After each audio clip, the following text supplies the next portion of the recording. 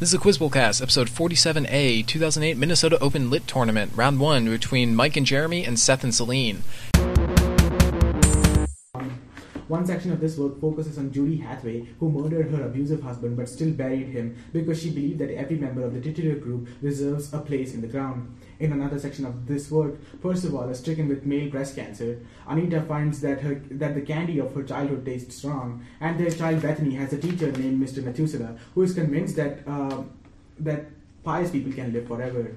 In the first story of this collection, Ruth finds an abandoned baby that she names after Aubrey's father, Miles, but their marriage disintegrates. In the last story of this collection, Anne Perry stays with railroad porter George Carter and leaves a wintertime scene wall hanging. In addition to those stories, In the Blink of God's Eye and Tapestry, the title story tells of an investigator who longs to go to Alaska and discovers that Alona, and not a heroin dealer, killed her husband, Ike. Focusing on blacks in Washington, D.C., for 10 points in the short story collection, which, like Lost in the City and The Known World, was written by Edward P. Jones. The capital. No.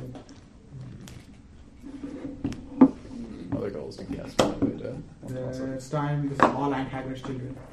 And all the toss-ups are going to be like that? Yeah. One day. It'll be okay. Toss-up 2. The speaker longs to turn like the Eleusinian Hierophant holding up a single ear of grain in this author's poem, Cartographies of Silence. Implementing poetically new wave film techniques in such works as Images for Godard and Shooting Script, this author won the Yale Series of Younger Poets Award for her first poetry collection, A Change of World. She suggests the need for a moratorium on using the phrase "the body" in notes towards the politics of location, and argues in Blood, Bread and Poetry that compulsory heterosexuality produces myths like the vaginal orgasm. She describes a man in terror of impotence or infertility, not knowing the difference, in the Ninth Symphony of Beethoven, understood at last as a sexual message, and along with collections like The Diamond Cutters and Snapshots of a Daughter-in-Law. For 10 points, name this poet and essayist of Diving into the Wreck. Rich. Yes. That was weird. Okay. I don't know. Well done. Oh my. It's like I've heard of this last thing. Alright. Wow. Alright. Class of 3. One of them has tears of wax floating down to her neck as a representation of the martyr Dolorosa. One of them is permanently scarred from seeing a pale blue envelope with money sticking out of it, and also sings Prenez garde a tu tin tu before reminiscing about a man who followed her home from school. That man fires his secretary, with whom his wife runs away, and it is only after that secretary's death that trouble befalls them. One of them commits suicide using a revolver as he hides behind a tree, which is preceded by the death of another who drowns in a fountain. For 10 points, identify this motley crew who try to describe their reality to the stage manager. 6 characters. Yeah. Oh, man. Look back at the answer.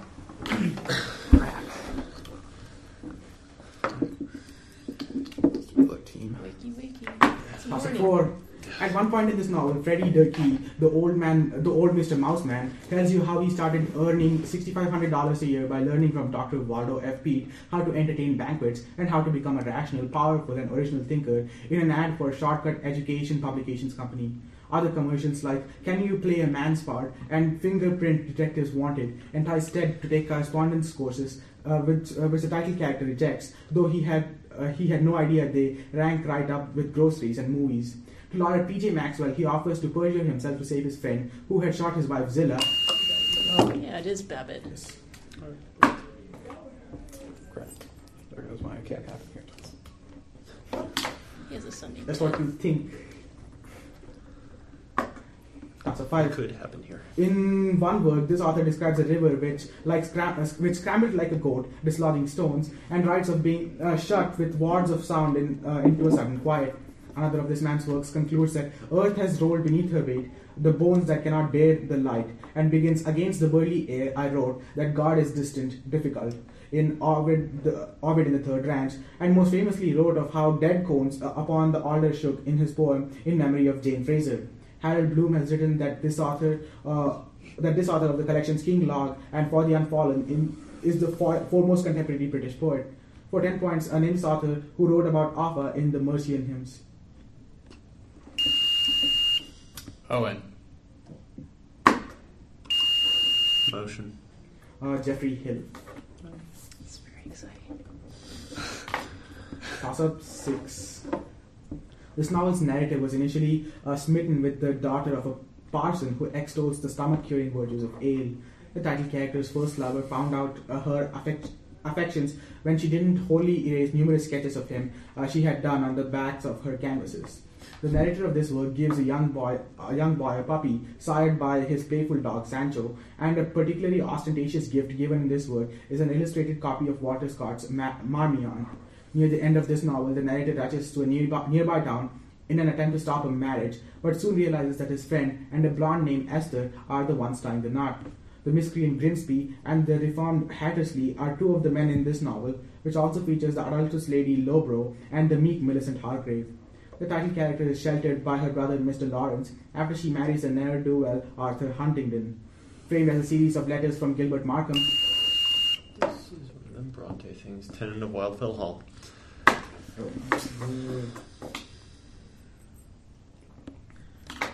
We still have to reset.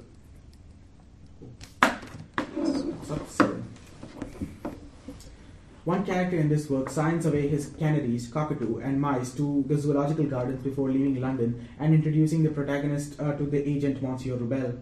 That character goes by the titles of Perpetual Archmaster of the Rosicrucian Masons of Mesopotamia, as well as the Knight Grand Cross of the Order of the Brazen Crown, and is found in a morgue in Paris at the end of this novel. Count Fosco conspires with Percival. That's Woman in White. Yes. Yeah, that's right. Geek cowards. Why are you on that? Why do I do that? Okay. Toss of 8. One character in this work exclaims that the worst sin towards our fellow creatures is not to hate them, but to be indifferent to them, calling it the essence of inhumanity. That character is called away by Christie because his mom Annie is ill after leaving her home for Uncle Titus's. On conditions that the old horse Jim lives in Clover and Christie be given a china peacock for his marriage to Sarah Wilkins, the protagonist is given control of the estate, and he soon bars anyone from insulting the illegitimate Essie. Noting that I should never dream of hanging any gentleman by an American clock, Gentleman Johnny releases the protagonist, who is being hanged in place of Pastor Anderson. For 10 points in display about the return to Westerbridge upon the death of Timothy of Dick Dudgeon, an American anti-religious follower created by George Bernard Shaw.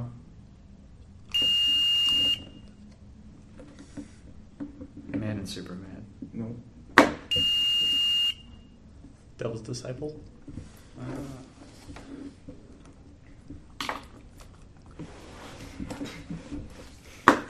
Toss of 9. In the third part of this work, the author is inducted into the Arcadian Society and offers a discussion of Philip Neri, the humorous saint.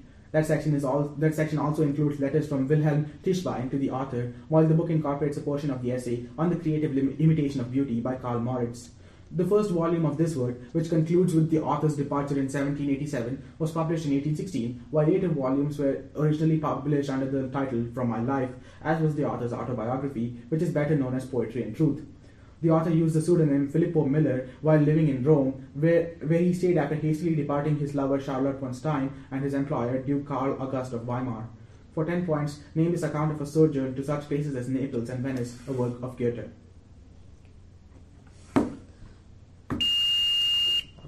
Roman elegies? No. That doesn't work. We are looking for Italian Journey. Ooh. This one? Rome is in Italy. Yes, but not in Naples. That other place. Toss up 10. The protagonist of this work crosses a mountain pass on a narrow bridge which deters soldiers from pursuing her, and towards this place end, the protagonist is fortuitously divorced from her husband Joseph.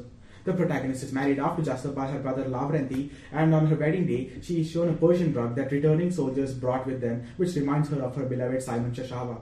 Act 3 of this play describes how a character who let the Grand Duke of Grosinia escape becomes a judge, and in its final act settles a dispute between Natila Abashvili over the identity of Michael's mother. For 10 points, identify this play in which Azdak awards Michael to Grusha after she refuses to pull Michael out of the title. Caucasian chalk circle. Mike, you wrote a dissertation on that. I know, it was late. Oh, God. Now it's early. Yeah. Class of 11. One character in this work describes how his boss arranges his work schedule to keep two stenographers busy, and the protagonist's father intends that character to be a role model. The protagonist is disgusted by pictures of George Washington and John Calvin in his bedroom, and while entering his house through a basement window, one wonders what would happen if his father mistook him for a robber. The title character works as an usher in the Carnegie Hall, from which he is fired after his father. Paul's case. The buzz. Yeah, that's true. Yeah. Oh, Paul. Bad case. Topic 12. Act 1 of this work is set exactly 10 years after the introductory scene, where the protagonist is given a set of pearls and Greek camels as a gift. Earlier, a character is taken into a dissection room by Marius, and a central character remarks that Sulla was a Roman general and not Marius' lover. The activity of the warship Ultimus surprises the protagonist, who then reads of a revolution started by the title characters. Towards the end of this work, a character made to resemble the protagonist is renamed Eve, and Primus is renamed... Yeah, I thought that was RUR. Look at our title characters. Okay, when you're done reading each round, take the score sheets to 301, and Andrew will have more score sheets. Sounds good. Toss up 13. Yes, toss up 13. This man is not aroused by a thought like a 20-year-old, and not by touch of his skin like a 40-year-old, but is most susceptible to a silhouette-like woman. This failed author of the proposed work, Terrors of an Anthill, has a dream in which he rides a giant chopstick into a barracks where a group is playing cards, only to find that the card he is dealt is actually a letter that causes his fingers to bleed. He recalls a conversation about education with a man who resembles a Mobius strip and regrets leaving a stamped and addressed breakup letter in his trash can. He feigns a dislocated spine early on in the novel in which he appears, and later becomes obsessed with designing a device to trap fresh water. Early on, he is mistaken for an artist when he is seen walking from a train station with an entomologist's kit. For 10 points, name this father of an extra-uterine child who is stuck with the title Woman in the Dunes in a Quizbowl work. Junpei? Yes? Very nice. I don't remember the rest of his name. I think he has like a first name or a last name or some other kind of We name. have Nikki Junpei. Yeah, Nikki. Yeah, Junpei. Toss up the 14. The protagonist of one section of this work realizes that he is handsome when he looks in a hotel room mirror, which leads to the realization that his $3.75 per week salary is alienating him in Washington, D.C. That section of this work ends with the protagonist Santosh fretting over Priya's suggestion that he marry a black woman to gain citizenship. In the second section of this work, the narrator loses his money on a curry shop after he pays for Dio's education in London. The title story of this work ends with Luke laughing mercilessly after the protagonist is beaten by the government he serves. In addition to the stories of One Out of Many and Tell Me Who to Kill, the title story of this work sees a gay man named Bobby take a long car trip with Linda through the fictional town of the Southern Collectorate. For 10 points, name this work consisting of 3 short stories, a Booker winner by V.S. Naipaul.